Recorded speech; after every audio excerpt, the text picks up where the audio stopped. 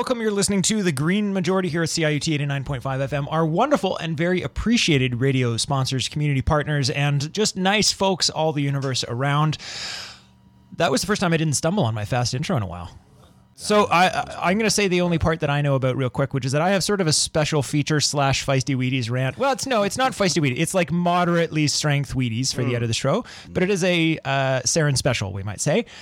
Lauren, I understand, is going to be joining us in the middle, but you guys have the news rollout, so let's do it. That's true. And we've been trying to get to this topic for a while. We've had brief versions of covering it for a bit. We wanted a little bit of a deeper look at the Green New Deal and in all things that sort of come of it, given that at this point, arguably it may be our best hope. Yeah, so, it's not yet hashed out, but we'll do something about the ideological thrust behind it at least. Yes, exactly. Yeah, we're starting with I think we'll keep talking about this probably until it happens, is my assumption, which I think is going to happen in like 3 years. This is my bet. But let's cover the first topic. So the New Deal, as we all know, was a group of government and societal reforms introduced in the United States by Franklin Delano Roosevelt in the 1930s in order to make a concerted collective effort towards ending the Great Depression. It was such a major proposal that the meanings of the terms liberal and conservative came simply to designate whether you were for or against the reforms. The first wave of the New Deal in 1933 came just after FDR was elected and reeled in and regulated the banks and the stock market whose recklessness had helped precipitate the disaster. It also provided today's equivalent of $10 billion in stimulus for states, cities, and communities and aimed to end cutthroat competition by bringing labor, government, and industry together through minimum wages, minimum prices, and maximum weekly hours. When these measures did not immediately bring the U.S. economy back to 1920 standards, FDR brought in a second wave of more ambitious and controversial reforms, which guaranteed workers the right to unionization and collective bargaining, had the government directly employ millions of people to build infrastructure and make art, introduced Social Security, helped farmers and migrant workers, helped provide affordable housing, and brought some financial relief to Puerto Rico. The economy then went back into a recession in 1937, after the government scaled back its spending, which paradoxically prevented FDR from bringing in any new major reforms, even though it showed that his stimulus spending was working for the economy. New Deal programs remained pretty much intact into the mid-70s until deregulation became the norm, and in the 1900s, even important banking regulation was dropped, which partially led to the housing crash of 2008. A number of these programs, of course, still exist in the United States today, the most popular, of course, being Social Security, but also including the Tennessee Valley Authority, which has recently been closing coal plants in the South. As Kate Aronoff pointed out back in November, what FDR said to Congress in 1935 could easily apply to 2019. He said, quote, "Little groups of earnest men and women have told us of the evils that we have brought upon ourselves today, and the even greater evils that will attend our children unless we act. Such is the condition that attends the exploitation of our natural resources if we continue our planless course." Enter the Green New Deal, which is so called because it aims to address the increasingly dire threat of climate change through such a collective societal and economic overhaul as envisioned by the original New Deal, this time making sure that frontline communities most impacted by environmental injustice and inequality are brought into the fold so as not to simply have a New Deal for middle-class whites. The idea of a Green New Deal first started floating around about 15 years ago and was included in some measure in Barack Obama's 2008 platform, but was put on the back burner, and the U.S. Democratic Party has been on a turtleish defensive ever since on everything from climate to military, in the face of an increasingly intransigent and even rogue Republican Party. Mr. Noam Chomsky, having long entered his devil-may-care dotage, has over the past few years been characterizing the contemporary Republican Party as the most dangerous organization in the history of humankind, since, with their warmongering and nuke-happy attitude and sociopathic denial of climate change, appear hell-bent on the utter destruction of the human race. Indeed, in just another dire warning amidst a trend of increasingly dire warnings, the United Nations is reporting that unless major unprecedented action is taken to mitigate climate change, the, quote, ecological foundations of society could crumble. Since even if the Paris Agreement proves to be a total success, winter in the Arctic could rise between 3 and 5 degrees Celsius in just 30 years and 5 to 9 degrees Celsius in 60 years, with the consequent devastation from sea level rise. They say we are currently locked into that rise unless we make truly major changes. Thankfully, we have a new wave of youthful and energized climate activists and a few politicians who understand the connection between labor rights, economic inequality, and environmental justice. Green New Deal proponents aim to combine FDR's economic approach with social justice, renewable energy, and resource efficiency. The plan, which is currently very broad and vague, is nothing short of society-wide economic and social overhaul, organized democratically to empower the average citizen and bring together typically disparate groups like environmentalists, blue-collar workers, and racialized minorities. Yeah, so we have more, but I just want to jump in here for a half second to sort of, I guess, talk briefly about why this level of scale is necessary. Because I think often when you get plans that are so wide-ranging and wide shaping, you people sort of attack it being like, well, this is like you're just trying to get everything you've always wanted. That's been the attack on the sort of left wing's response to the climate crisis for quite some time. See it here in Canada with the LEAP proposal and other stuff like that. And so there's that version of this kind of attack that we keep seeing. But the reason why this matters, the reason why you need this type of scale, is we'll get to later the sort of differences between the Macron, the neoliberal response, and how that's going over, which is, spoiler, not great. But for this particular brief second, I want to cover the fact that income inequality is an environmental issue. And racial justice is an environmental issue. From a standpoint that society, we've created a society right now in which the rich don't have to care because they're able to externalize all of the truly horrendous things they're doing to the planet and to the people who are impacting. And so the fact that you have a 1% billionaire class who can own mega yachts that they can just be sailing around the seas for the rest of eternity, and don't have to worry about this is a major blocker for environmental action. And reducing income inequality would get real action. And in the same front, the fact that that society has been able to infringe on marginalized communities all across the world as a way to get away with not cleaning up after yourself or dumping your pollution in places where these marginalized communities wouldn't be able to sort of push back as effectively is again an environmental issue. You raise if you raise the standards that we have for what counts for living. You empower the populace to fight back for the good of everyone, and so that is at its core part of the reason why this whole operation is necessary. You can't just do these little bits, or you can just do these little bits, but you won't see you won't see the action you need because we haven't solved these sort of underlying problems.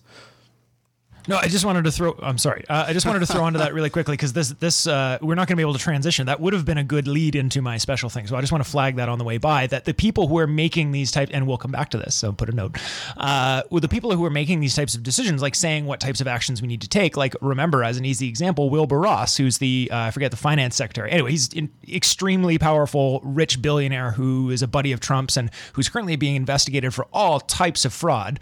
And defrauding the American government and all that stuff and self-dealing and all that sort of thing. They don't know how much a can of soup costs, right? These are the people who have never been in a grocery store in their life and they think a can of soup is $100. Wilbur Ross said in an interview with a straight face that he doesn't understand why government workers who hadn't been paid for a month had to go to food banks. Like he was actually confused. So like keep in mind, so that you'll know why I'm putting a pin on that when we get to my special section, but that's an important caveat as we go by. Who are making these decisions? Yeah, so let's jump back in. Yeah, so as pointed out by many writers and commenters on the subject, the Green New Deal has enjoyed a shockingly quick rise in salience over the past few months, especially after the U.S. congressional elections in 2018, when record numbers of women and non-white people entered the U.S. House of Representatives. There has also been a huge insurgence of youth activism following a hellish summer and a series of apocalyptic warnings from scientists about the future of the planet if we fail to drastically change the carbon status quo in a matter of 10 to 15 years. Since sitting Democrats really had no plan to deal with climate change, the new demands made by activists and new Congress members have exposed what I would term the condescending naivety of the Democratic establishment, who for decades have had no real vision or ambition, opting instead to dole out minor reforms to an increasingly volatile economy and widening social divide. We now have organizations like the Uncompromising Sunrise Movement and bold and unlikely politicians like Alexandria Ocasio-Cortez who are actively trying to change American politics forever and to finally and collectively have an explicitly existential discussion of how climate change directly threatens everybody's access to food, shelter, and security. However, as David Roberts writes for Vox, quote, "It remains an almost outlandishly ambitious undertaking to coordinate and develop a coherent policy platform that can guide a transformation of the economy, decarbonize every economic sector, guarantee every American a well-paying job with good benefits, strengthen the resilience of the country's most vulnerable communities, command the support of politicians from every region of the country, and inspire enthusiasm among and action among activists," end quote. Kate Aronoff writes for The Outline, quote, "The solutions are obvious. Keep as much coal, oil, and gas underground as possible, and put society's resources to work building a more equitable and low-carbon world," end quote. She also points out that failing to act will cost the global economy hundreds of trillions of dollars and cost the U.S. alone tens of trillions, and that there are $26 trillion in gains to be had for the global economy over the next 10 years if we collectively decarbonize quickly. We mentioned last year when the 2018 report of the Global Commission on the Economy and Climate came out, titled "Unlocking the Inclusive Growth Story of the 21st Century." There will, of course, however, be some losses to be incurred by the ultra-rich and the industry magnates and their scions. But Aronoff wrote for the NBC in November, quote, "Electrifying everything, constraining the power of the world's most powerful industry, and preparing for what will almost certainly be the largest mass migration in human history don't slot neatly into a Medicare for all style policy or slogan." David Roberts also reports, however, the excitement coming out of the new consensus, a Democratic policy group that will be a foundational research body for hashing out the details of the Green New Deal, quoting policy analyst Rihanna Gunn Wright as stating, "I've never worked on a policy issue where I was met with so much goodwill, people who share information, people willing to leverage their talents and have conversations. That gives me a lot of hope." Although it is currently very vague, it's generally accepted that the Green New Deal will focus around rapid decarbonization, justice, jobs, and infrastructure. And asking how it will be paid for is almost a red herring, since it's not as much a question of who is going to fork up the cash for it, but how to mobilize the resources to create an equitable and stable society for the centuries to come. And since we Western democracies are still daring to call ourselves democratic, each citizen, at least ostensibly, has the right to think about and participate in that change.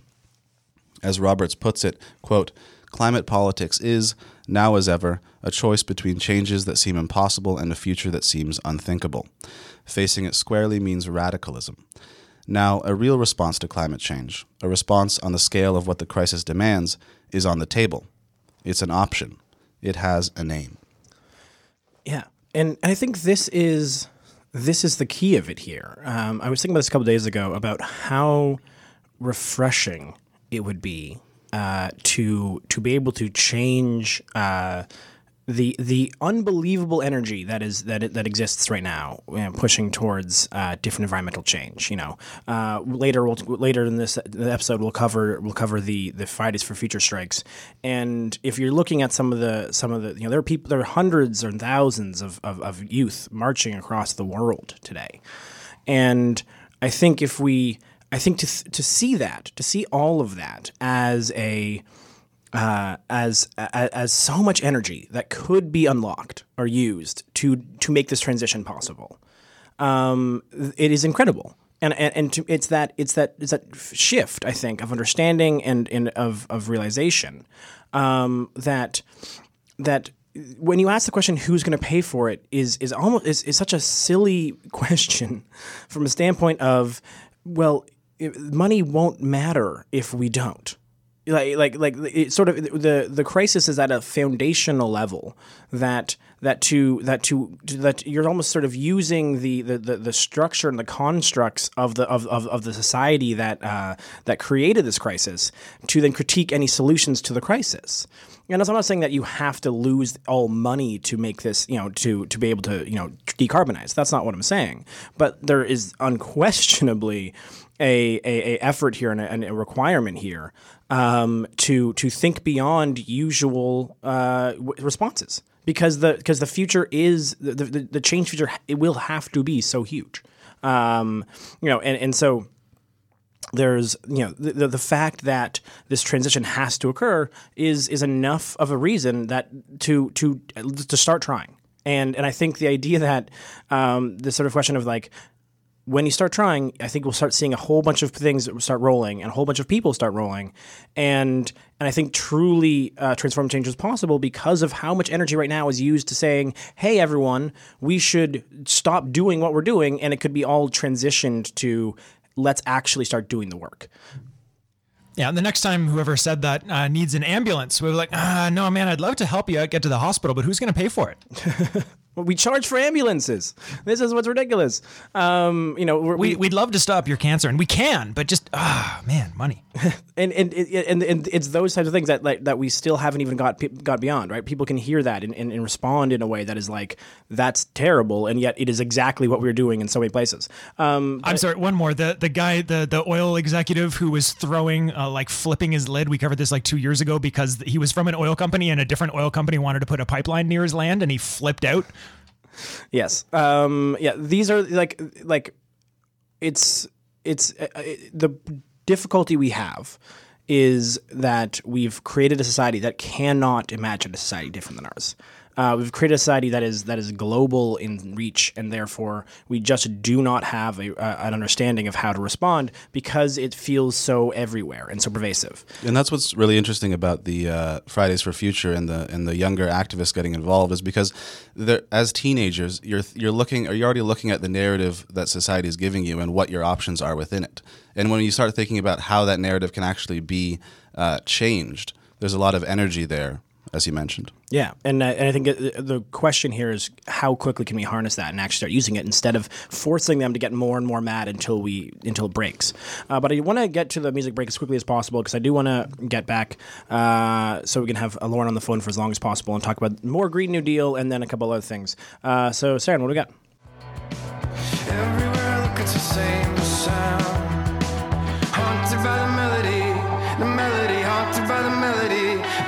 Sometimes it gets ahead of me, ahead of my mind, it gets ahead of me, The Green Majority is entirely listener supported. Our goal to reach minimum solvency is to raise $300 a month. If you enjoy the show, please consider becoming a patron at patreon.com for as little as $1. And welcome here to the Green Majority here on CIUT 89.5 FM, or on one of our wonderful radio syndicates, or perhaps on the podcast, which you could listen to anywhere in the world, including outside of this world on the space. So I believe we're here now joined by Lauren. Lauren, how are you doing? I'm doing super well. How about yourself?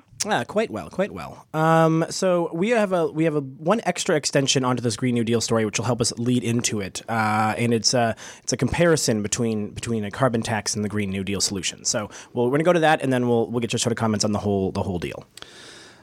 So yes, in addition to those who remain in steadfast denial of the existence of global warming, there are those who push back against any systemic shift and advocate instead for a carbon tax and little to nothing else, and in some cases not even desiring to invest that revenue in green projects, but giving it directly back to citizens, also known as a carbon dividend. Different forms of the carbon tax are supported by liberals and conservatives alike, with the argument that it is the only climate solution that isn't going to upset anybody too much. As Marianne Lavelle suggested for Inside Climate News, people arguing for systemic change versus those arguing for a market solution and a market solution alone have typically been scuffling in the shadows as nothing gets done, but since things have heated up and momentum has shifted, the debate between the two factions is gaining traction. The former are worried about the daunting pace of climate change and the social disarray caused by inequality, whereas the latter are more concerned with appeasing energy companies, which tend to want trade-offs like immunity and regulations from climate lawsuits, immunity from regulations and climate lawsuits in exchange for a formal carbon tax plan. There are some U.S. Republicans who take climate change seriously, but they worry that a Green New Deal would try to kill nuclear, hydro, and natural gas in too short of a time frame. Sunrise Movement spokesman Benjamin Finnegan said, quote, "The door is not closed to cap and trade and carbon taxes. The important thing is that carbon taxes are simply not enough. What is needed to avert the climate crisis is a massive restructuring and mobilization, an overhaul of our economy and society, the likes of which has not been seen since World War II. And as we'll recall, it was ultimately World War II that brought an end to the Great Depression. So far, big names in U.S. economics are mostly in favor of a carbon dividend, which, as tepid as it is still a big deal when it comes to environmental policy in the U.S. One former chair of the Federal Reserve said, quote, "It shows broad agreement among economists and experienced policymakers that carbon dividends is the most cost-effective, equitable, and policy-viable climate solution." Younger activists, on the other hand, seem to want to dismantle the fossil fuel industry entirely, rather than wait around for it to find a way to switch to renewables while maintaining its massive profits and share of power. While a carbon tax will probably be a centerpiece of any Green New Deal, it's not clear where the votes will stand even if Democrats get into the White House in 2 years. In any case, there are 2 carbon dividend plans on the table in the U.S., with one starting at $40 per ton of carbon pollution and rising to $50 by 2030, and the other starting at $20 per ton and rising to $100 by 2030. In Canada, the federally mandated carbon tax is set to rise to $50 per ton by 2022, but if this were our only climate policy, it would probably need to triple or quadruple what is proposed in order to have a meaningful effect. Meanwhile, we have several premiers in Canada, of course, doltishly fighting even that low bar, with at least Doug Ford and Scott Moe still trying to sue the federal government to stop any carbon tax. All right. So there we have it. Your thoughts, Lauren?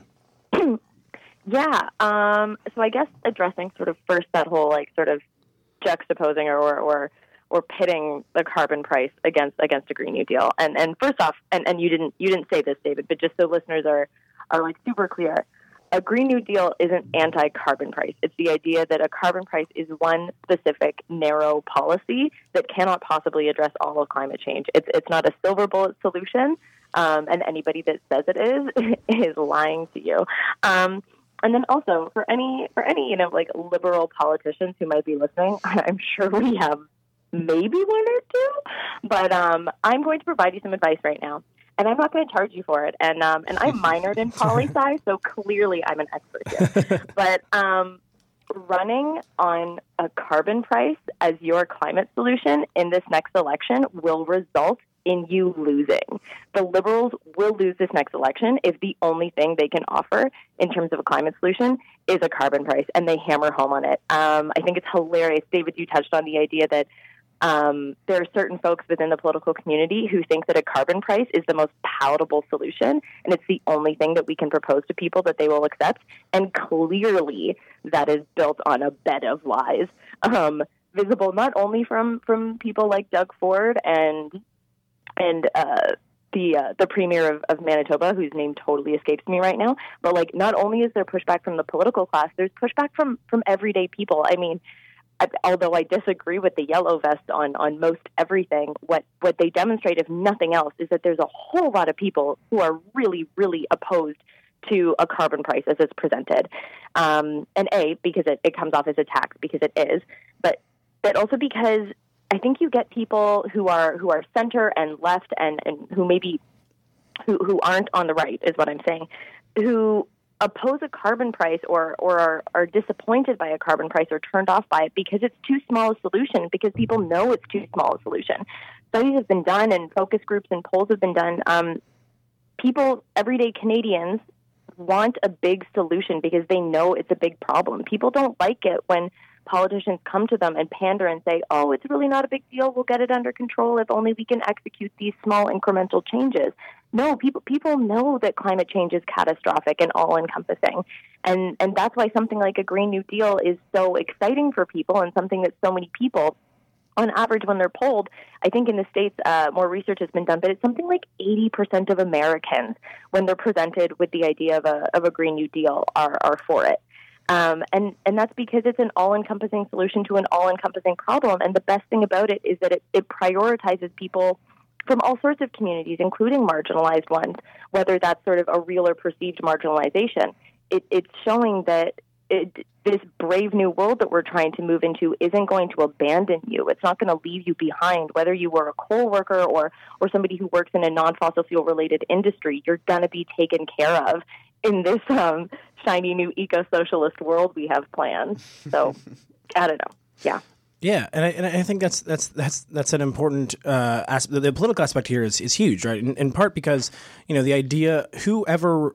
It's kind of amazing that the most palatable quote unquote solution that's being presented is a tax. No one likes those. It is one of those things where that is known to be one of the least most effective actual policies, but from standpoint of reducing income inequality, but a completely ineffective messaging system. And so the idea that is sort of being billed as the biggest solution, where when you're consistently surrounded by these types of other the types of solutions that include, actually helping people directly, it's interesting sort of, there's a very interesting conversation previously about what makes a good and bad policy.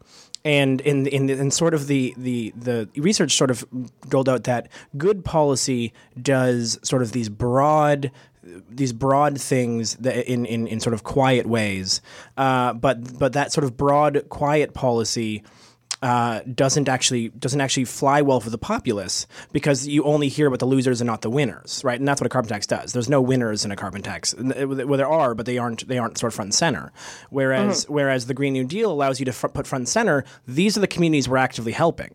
Yes, it includes this price, but there's truly a bunch of communities and the environment that are being helped. And so from a messaging standpoint, it lets you lead with the people who are being helped, rather than the people who are being, rather than the maligned, oil industry that is mad again. Sorry, just really quickly, I wanted to just add the why to what you were saying, Lauren, which is I agree completely, and I wanted to just add the why, which is that essentially, politically speaking, there's two constituencies that exist right now. There are people who watch Alex Jones and will think that literally anything with the word green or climate in it is a conspiracy and will be against it, no matter what it says, and people who understand enough about climate change to know that what's being proposed is inadequate. So I just wanted to hammer home how absolutely right I think you are. There is zero constituency and zero votes to be gained by weak sauce climate proposals. Yeah. And so there is another. We want to talk about Fridays of the Future too. So let's jump to that story briefly, because it can all be wrapped up in the same thing. Oh, yeah. All I have is that today, this very day, the biggest ever Fridays for Future rally is being held worldwide in at least 112 countries.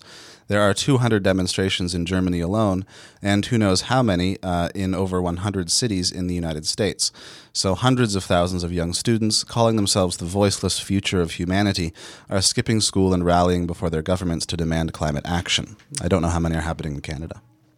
Yeah, there's one today in Queen's Park happening in about half an hour. So, but yeah, and this is it. This is the thing about try to explain to these teens that we're going to charge $30 a ton for carbon, and that's going to solve the problems. I defy you. Trudeau, you're the Minister of Youth. Go speak to these youths, inform them of your $30 a ton plan, and let me know how they feel about that. Despite a year of Doug Ford, I'm pretty sure our high school students can do math in Ontario. I'm pretty sure it hasn't done that much damage yet. Yeah, exactly. But your connections and thoughts, Lauren.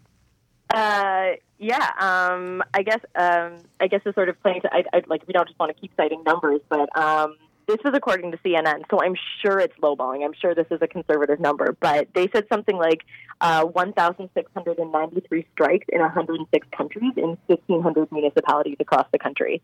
So if you're listening right now and you're like, oh my gosh, I want to get involved, there's such a good chance that there's some sort of event that's already happening in your city or in your town. And if there isn't, and you do really want to get out there and show your support, whether you're a student or whether you're just supporting youth action and youth climate leadership, then it can be as simple as make a kick-ass sign and take a picture of yourself and put it out onto social media, because there needs to be, there already is, but just contribute to that deluge of content out there today showing youth leadership and showing support for that. Because, yeah, it's so exciting. And obviously one day of marching isn't gonna be what saves us. But what's so cool about events like this is that young people come out to this, maybe they've never been to a march before, maybe they've never gotten involved in organizing before, but they go out to an event like this, they meet new people, they meet other folks who are like them, who share these same passions, and then from there they can build affinity groups and get involved in organizations and continue to escalate and to find different ways of making change. Like today is absolutely just the beginning, or it's not the beginning. This has been happening for months now, but it's just a stepping stone. Yeah. So for anybody, I know there's a sort of an activist philosopher out there who shall remain nameless, but I saw him tweeting this morning being like something like the youth aren't going to save us, it's all old people in power, kind of disparaging stuff today. And I just can't help but feel like that not only did nobody ask for your opinion, it's totally unhelpful. Because yeah, like we know one march isn't what's going to save us. We know one afternoon isn't what's going to stop climate catastrophe, but anything that gets people involved and heightens the visibility and makes people feel like they're part of something important is so rad and is so impactful and so meaningful.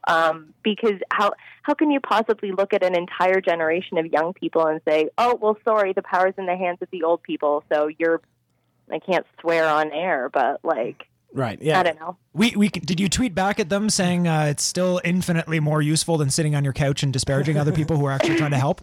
I didn't, because it only had 8 likes last time I checked, and I just didn't want to draw any more attention to it. That makes sense, and that is it, right? There's what I'm consistently I want to keep reminding people is that this is only going to escalate from a standpoint of, this set of youth are sort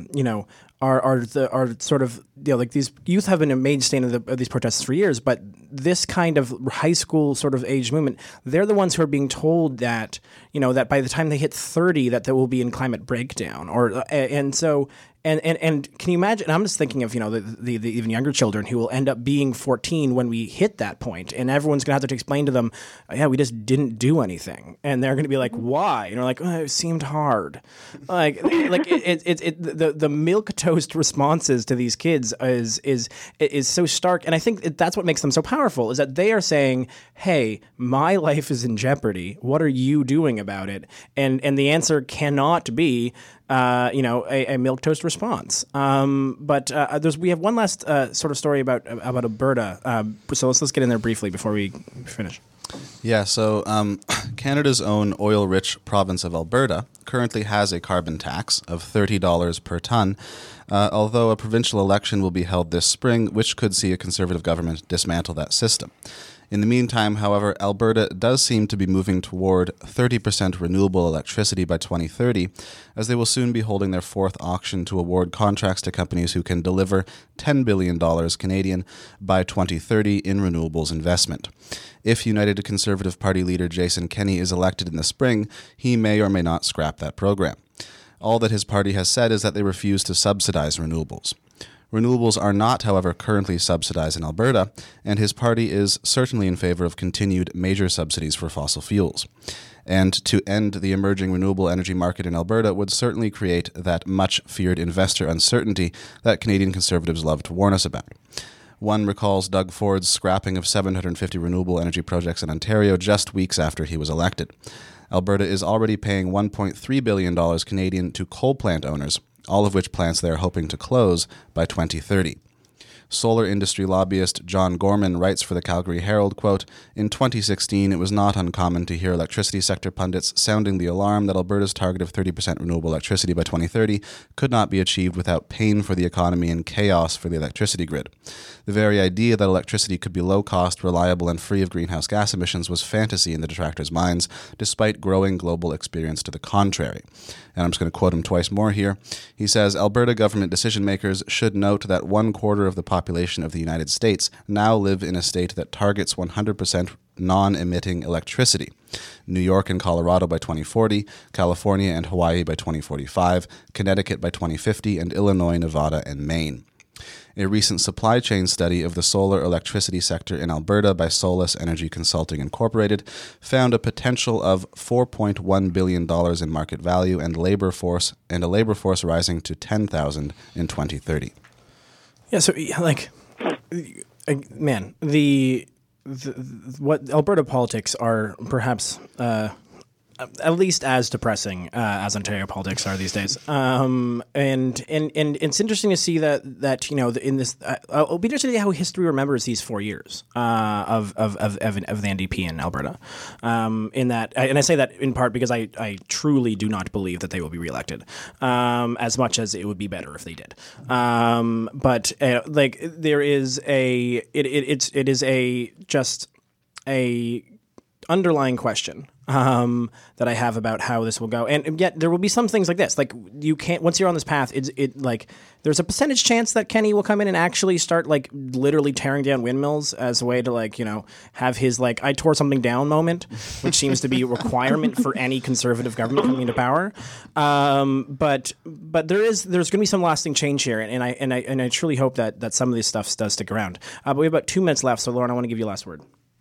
It just galls me that Jason Kenney comes out and says he refuses to subsidize the renewable energy sector, because that is tantamount to you can't be pro-worker, whether or not you're pro-labor movement, pro-union. Obviously, I understand that's quite leftist in theory, but the idea that you're refusing to subsidize and support an entire sector, saying that you don't care about those workers, that you're comfortable completely screwing over an entire industry, blows my mind.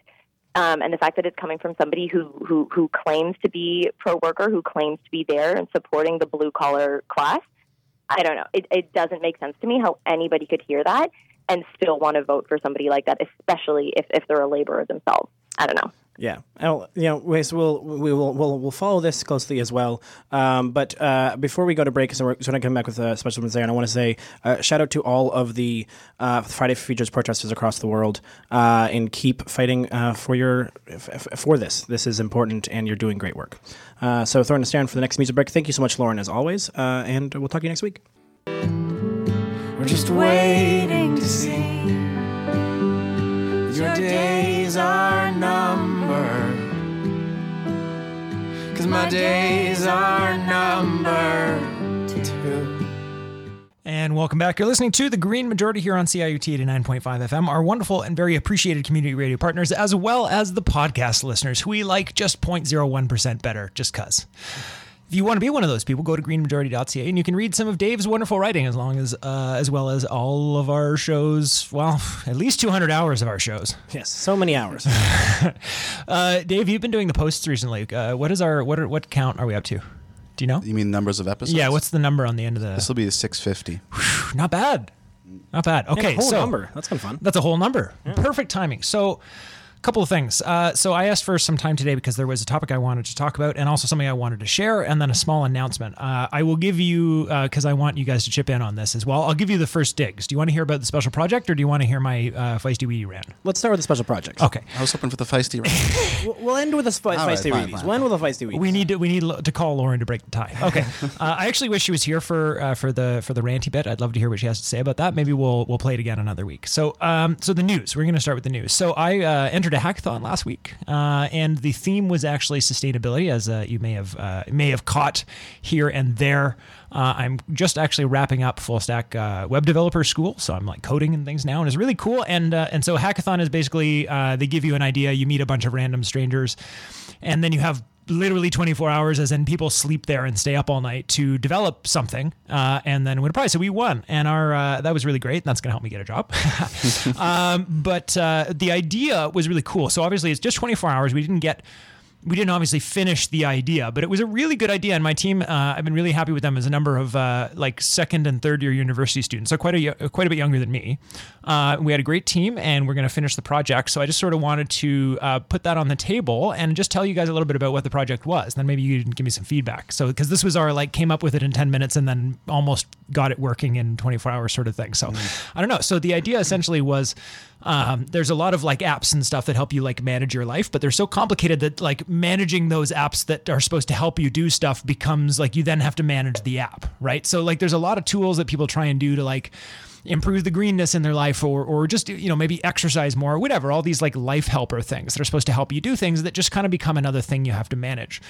So our idea was that we want to specifically target food waste. And we specifically want to target food waste in the home because most of the food is like you buy food, it's perfectly good food, and then you forget to eat it, right? Or you're not, or you don't, or something gets pushed to the back of the fridge, right? But usually when we're buying food, right, when you go to the grocery store and you come home and you bought that the whole bunch of parsley because you just want a little, but when you're buying it that most of it's like, I'll find something to put this in. No, you won't. It's going in the garbage, right? So the way that this thing works is the technology that we got to use was a Google Home, which is a speech technology. And it has, this was the part that we didn't quite get working, but that was the PHP developers. And that was my product got finished. It was quite challenging. But the idea basically was to mount a Google Home to your fridge. And we created a script that allows text to speech, and for that text to speech to be mounted onto a web server, and through a user authentication system. So basically, what it means that you would do is that you would actually talk to your fridge, and anytime you're putting something in it that that you're going to need some help remembering to use, it could be leftovers, it could be carrot. It could be a bag of bean sprouts, whatever it is, this is going to be a thing when I always waste this. Is that it actually is going to take your voice, not just remember the voice, but actually do text-to-speech interpretation, find out what type of thing it is, and then assign an average expiry date to it. So that if you go and you're bringing home your thing, maybe you have $200 worth of groceries, but you have like one thing of parsley that is going to go bad. You're like, I need a reminder. So the only thing you tell it is, hey, food buddy, parsley. It knows what parsley is. It gives it a 3-day timer, and then 2 days from now and 3 days from now, the next time you open your fridge, it goes, you have parsley about to expire. So it's not fully worked out. We didn't get the hardware working and all that stuff, but it was just a really exciting project to work on. And I think it was a really cool idea. We got first place for it. So that was really great. And hopefully we're going to finish it. And I wanted to talk about that, just because I wanted to share that. It was something really exciting that happened to me that's environmental. But also because this is like, now that I've been going through school, like the third cool app, environmentally focused app that I've thought of. And I'm still working on that news scraper idea that we talked about and all these other things. So, I mean, I just wanted to share that because it's, partially my show and I do what I want. But also just because I think it's relevant. And these are like things that I'd be really interested in working on. But I currently need to find a job. So it partially was like, hey, this is a cool thing that happened. But also partially was like, hey, if there's any developers out there who are interested in these types of projects and have some free time, hey, I'm now both an environmentalist, a radio host, and a developer, and maybe reach out. So you can reach if you're interested in that, or if you have other like environment apps you're working on, maybe you want to like try.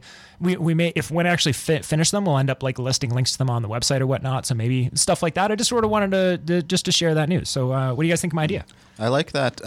If the accuracy of the expiration date can be quite good, because it's when you put something in the fridge, it's often like, this has been there for a few days. I'm not sure whether this is expired or not. I'm just going to forget about it now. Right. So I really like that in terms of like, oh, this is probably about to expire. Think about this now, rather than just wondering whether or not it has expired and being frightened of that. Right. And so usually these aren't going to be for like prepared items, because those things, that's sort of a different story. This is mostly like for the food that tends to be wasted most, which is buying fresh food and then not using all of it. So it's very focused on a very specific use. My carrot is really floppy now. Is it edible? What type of digestion is this going to give me?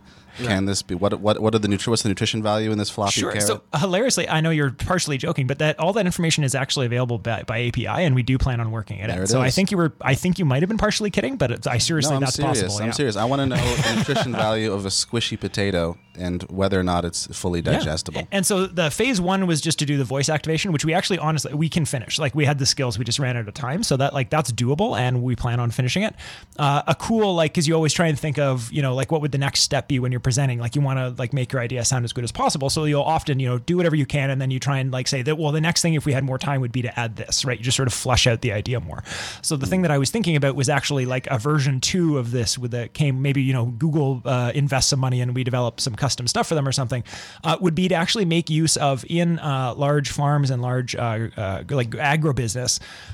They use, among other things, infrared cameras to detect those types of things. And so I was looking at like a home use infrared camera where you'd say parsley and then hold the parsley up, and it would actually like derive based on the infrared combination of chlorophyll. Actually, it knows what it is, and it knows what state of decomposition it's currently in, and would actually be able to, based on that technology, give you an extremely accurate expiry date. That's sweet. So all these things are super cool, and I'm just loving it. So I wanted to share. B, it's some environment stuff that's coming up that assuming if I don't get a job, it'll be done next week. If I do get a job, it'll be done in a few months. But those are things, A, just for interest, and B, also if there are other people with any sort of developer or technical skills interested in sort of maybe chipping in for the resume, being part of a project, something like that, reach out. And that's my news section, so we'll cut that there. Nice. All right. Well, we've got 10 minutes for your Feisty Readies rant. Okay, so yeah, the announcement's just like sort of a brief thing. So here's what we're gonna do. So slight pivot. So I'm not actually gonna have a lot to say about this. I do want to let you guys sort of chip in on it too. So I'm really just kind of gonna play the clip, but I want to just set the clip up, right? So it's AOC is Alexandria Ocasio-Cortez, who's the name reputable young congressperson from the U.S. Has been making a lot of news among other people. She's certainly not the only one, but as they're the first sort of young people that haven't been already corrupted by the system that is the American political system, they're going into meetings that are usually pretty like buddy, like, hey, we golf together, but now I guess I have to ask you some questions that are supposed to seem tough.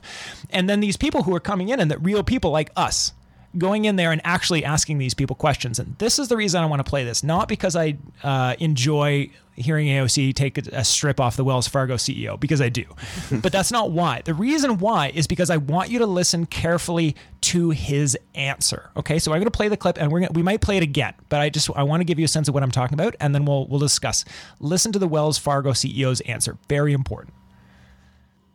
Leak from the Dakota Access Pipeline.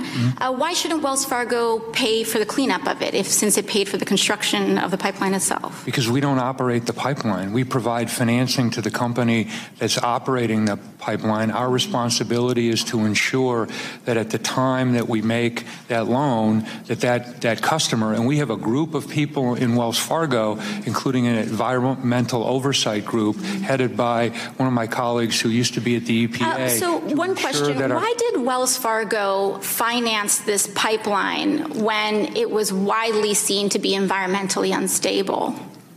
Again, the reason that we were one of the 17 or 19 banks that financed that is because our team reviewed the environmental impact, and we concluded that it was a risk that we were willing to take. Okay, I just want to listen to the last 10 seconds again, and then we'll talk about it, okay? One question, why did Wells Fargo finance this pipeline when it was widely seen to be environmentally unstable? Again, the reason that we were one of the 17 or 19 banks that financed that is because our team reviewed the environmental impact, and we concluded that it was a risk that we were willing to take.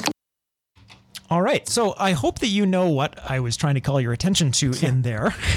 So I will let you guys discuss, but I'll just explain why I wanted to play this clip so much. So is it funny because it makes the CEO look embarrassed? Yeah, I love it. But that's really not what's important here. What's important here to point out, and then I'll go to you guys for comment, is that this is like people think that when you like say stuff like the sort of thing we say on this show, right? People will get email and people will say like, no, you're just super ignorant. Like I don't really know enough about this subject to argue with what you guys are saying, but I know you're wrong because there's really smart and important, like you're just some community radio host. What do you know, right? These CEOs, these people, they really know what they're doing, right? This is the answer you get, right? If somebody sat Justin Trudeau down in a room where he didn't have like crowds of cameras he could hide behind and actually grilled him, actually forced him to answer questions, this is the quality of answer you would get. But no, like, why did you do it? Well, we weren't literally, listen, the first thing he said, well, we're just one of 17.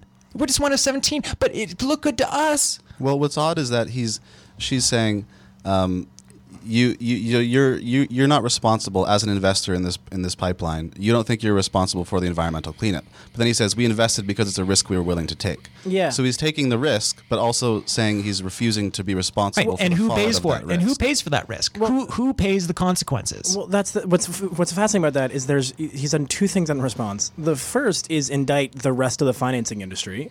So yes, Wells Fargo. His best defense. I'm sorry to cut you off. His best defense was, if we're in trouble, then so is everyone else, and that was his best and only defense. Well, but then and then the second thing he goes to, which I find like the idea, like you were literally the sentence before that, you are saying you are not like the risk we are willing to take there. He has just stated that he is not responsible for the environmental risk. So therefore that means that you are taking no risk. Like the only risk they examined was the financial risk, or else you'd be paying for this. Like he's simultaneously saying we are not responsible for the problem, but we looked into it and decided that the risk for us was fine. Of course, it was fine. It wasn't your problem. Yeah, but then the next day in Congress, they ask them like, "Hey, are you guys okay if we pass a law to make you responsible, to help you make decisions that are more in line with everyone's benefit instead of just your own?" No, hell no. We're going to pay millions and millions of dollars paying lobbyists to make sure that we are never, ever held responsible for the consequences of our gambling. But when we get to cash out, we get all the money. Yeah, this is a risk we were willing to have you take. Yeah, that is exactly what he meant to say. And so the point of that was like, hey, yeah, okay, we can. I was about to curse. We can poop on the CEO. Wells Fargo CEO all we want. But the point of today's clip, the point of my special section today, is that this is the reply. Justin Trudeau, Doug Ford, they don't have any better answers. Even the people, that's why I put Doug Ford and Justin Trudeau in the same camp. They don't have any better answers. Justin Trudeau doesn't have any better answer for you about why his climate policy is the one we should go to than that one. These are the people that people are like deferring to. These are the people that people email us and say, no, you don't understand. These guys are all over it. Okay. No, they don't. They don't have any idea what they're doing. They don't have any connection to reality. That's why I pointed out the Wilbur Ross thing from earlier. They don't have any idea how much a can of soup costs. They don't have any idea. So when they're even talking about those risks and they're saying they thought they could accept them, they don't actually even understand what those risks are because they're not the one taking the risk. And not only that, but they don't have any understanding of the gravity, right? If Wilbur Ross is the guy who's talking with this CEO about what the policy should be, and they think that this government workers have so much money that they can just take several months off work and it's no big deal, and what do you mean they need to go to a food bank? This is the problem, people. You need to stop trusting that these people know what they're doing. They don't. They're self-interested and they're extremely ignorant. Well, and to loop this back to the very, very beginning of this show or this episode, that is the example of how income inequality creates this environment where this level of environmental destruction is not only actually just possible, it is business as usual. You know, the fact that good practice. It's good. Yeah, it's best practices and it's business as usual. You know, like the fact that the term business as usual has become actually sort of the nightmare scenario for climate should imply that therefore business is wrong. Like if when you have the term business as usual being thrown out there as that's how you end up with 4 degrees by 2100, which then can leap to 8 if you lose all the clouds, is if that's business as usual, then the question you have to ask is, okay, then what's wrong with business? And that is why the Green New Deal answered that question. In the 20s and 30s, there was a final question was what's wrong with business? And at the time, one of the major things wrong with business was that it was like in the States, it was massively exploitative to the working class. And the Green New Deal aimed to solve at least part of that, or aimed to alleviate at least part of that. It didn't solve it by any means, but it certainly was a step towards alleviating that. And we're in the middle, actually, of yet another crisis of the question, what is wrong with business? And the answer is like a lot of things, and so the solution has to be as big as the problem. And that's what the Green New Deal does. And that's sort of why it, again, as a wide-ranging set of options, is the sort of only way forward. Yeah. So sorry. I know I could have gone on for another hour about that, but I just seriously, I've joked before about having a soundboard on this show, but often the most incredibly stupid things that Justin Trudeau says are mysteriously not available for public audio use. But I think we might have our first winner. Get used to hearing at least the last 10 seconds of that clip, because this is a window into the people that run our lives, people. They're self-interested, they're greedy, and they're foolish. And that's the theme of this week's show. Have a good green week, everybody. Take care.